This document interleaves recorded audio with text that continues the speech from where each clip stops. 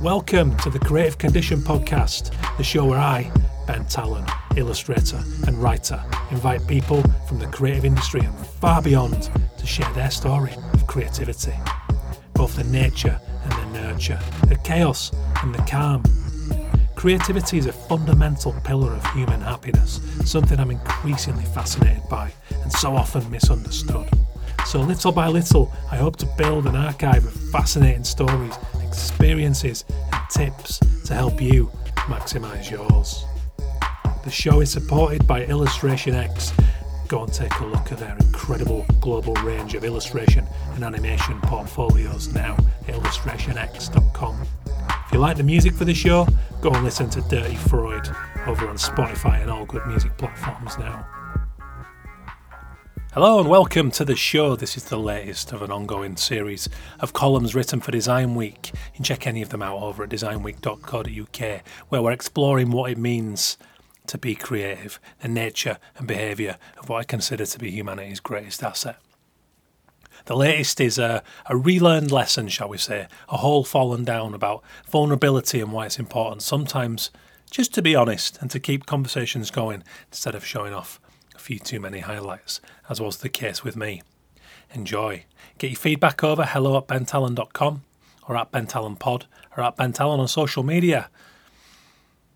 It was a lesson learned but catastrophically forgotten. This time it ambushed me next to the cake table after a christening. Small talk with a friend of the family who I'd not seen in the flesh for several years drifted onto how work was. I let him have all of it. Full disclosure. Work's not been good. 6 months and counting of only scraps. The savings were dangerously underweight. Expecting an eruption of glamorous client names and projects, his face looked bewildered as he questioned this, reminding me that Instagram told a different story. It was on my way home that I cursed myself in the car, asking my wife how I could have been so stupid not to remember the first time this happened. In my formative days, I said yes to anything, didn't we all? That anyone was willing to pay me to draw was the ultimate payoff for toiling through a 7-year creative education. Some of this work, while I was immensely grateful for it, did not inspire me, but it was drastically better than the full-time factory jobs I'd been taking on through employment agency for 2 post-graduation years. They came back each month and paid me fairly, until they didn't.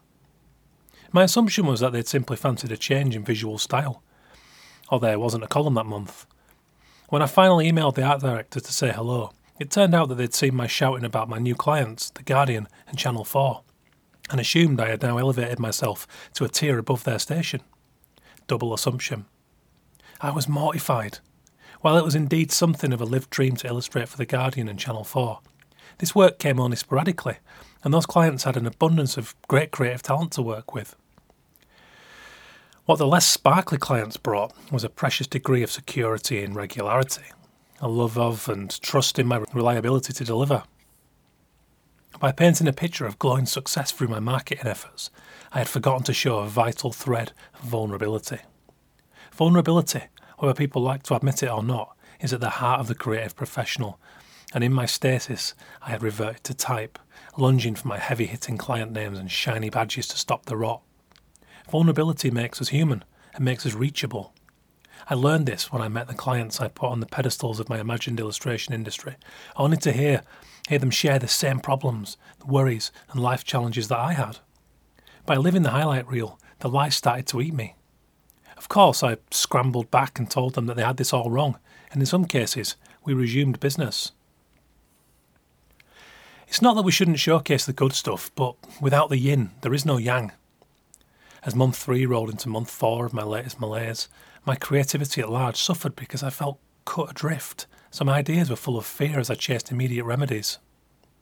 Thankfully, I started to openly blurt out my fears of professional derailment to anyone who'd listen, sneaking it into LinkedIn posts, dog walk chats and pub visits alike. And then work began to come. Not much, but more than the nothing I'd accepted as terminal. Some of it came directly in response to this honesty and openness. I began to check in with people to see how they were, go to London, say hello and commit to talks for little more than expenses again. Once more a part of the ecosystem, organic momentum gathered, and at the time of writing, I'm on the brink of several new projects being confirmed after an unprecedented run of near misses. Vulnerability is in danger of becoming a misnomer as the latest social media hashtag. Let's hope it doesn't. Neither should it be seen to be about weakness or the hosting of a pity party. I've found that when we are true to ourselves and move towards problems with a mindset to challenge and overcome them, the outside world is a way of helping us along.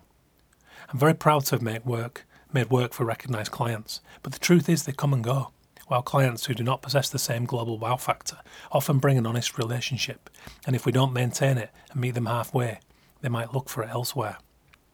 One constant across the several hundred people I've interviewed over 7 years for the Creative Condition podcast is vulnerability's defining role in their paths and outward-facing identity. The creative industry is rife with posturing, illusions and facades that can too often prove a barrier between what we hope our brushes with stardom will bring in en masse. While nobody wants to see the reels of their clients crying in the bathroom, humble human basics can go a long way to remedying those freaky quiet spells and help reshape our creativity at large. Thank you for listening. You can check out any of the previous columns now over at designweek.co.uk and hit me up, hello@bentallon.com. Cheers guys, and a big thank you to the founding sponsor, Illustration X. See their global range of illustration and animation portfolios at illustrationx.com now. Have a good one.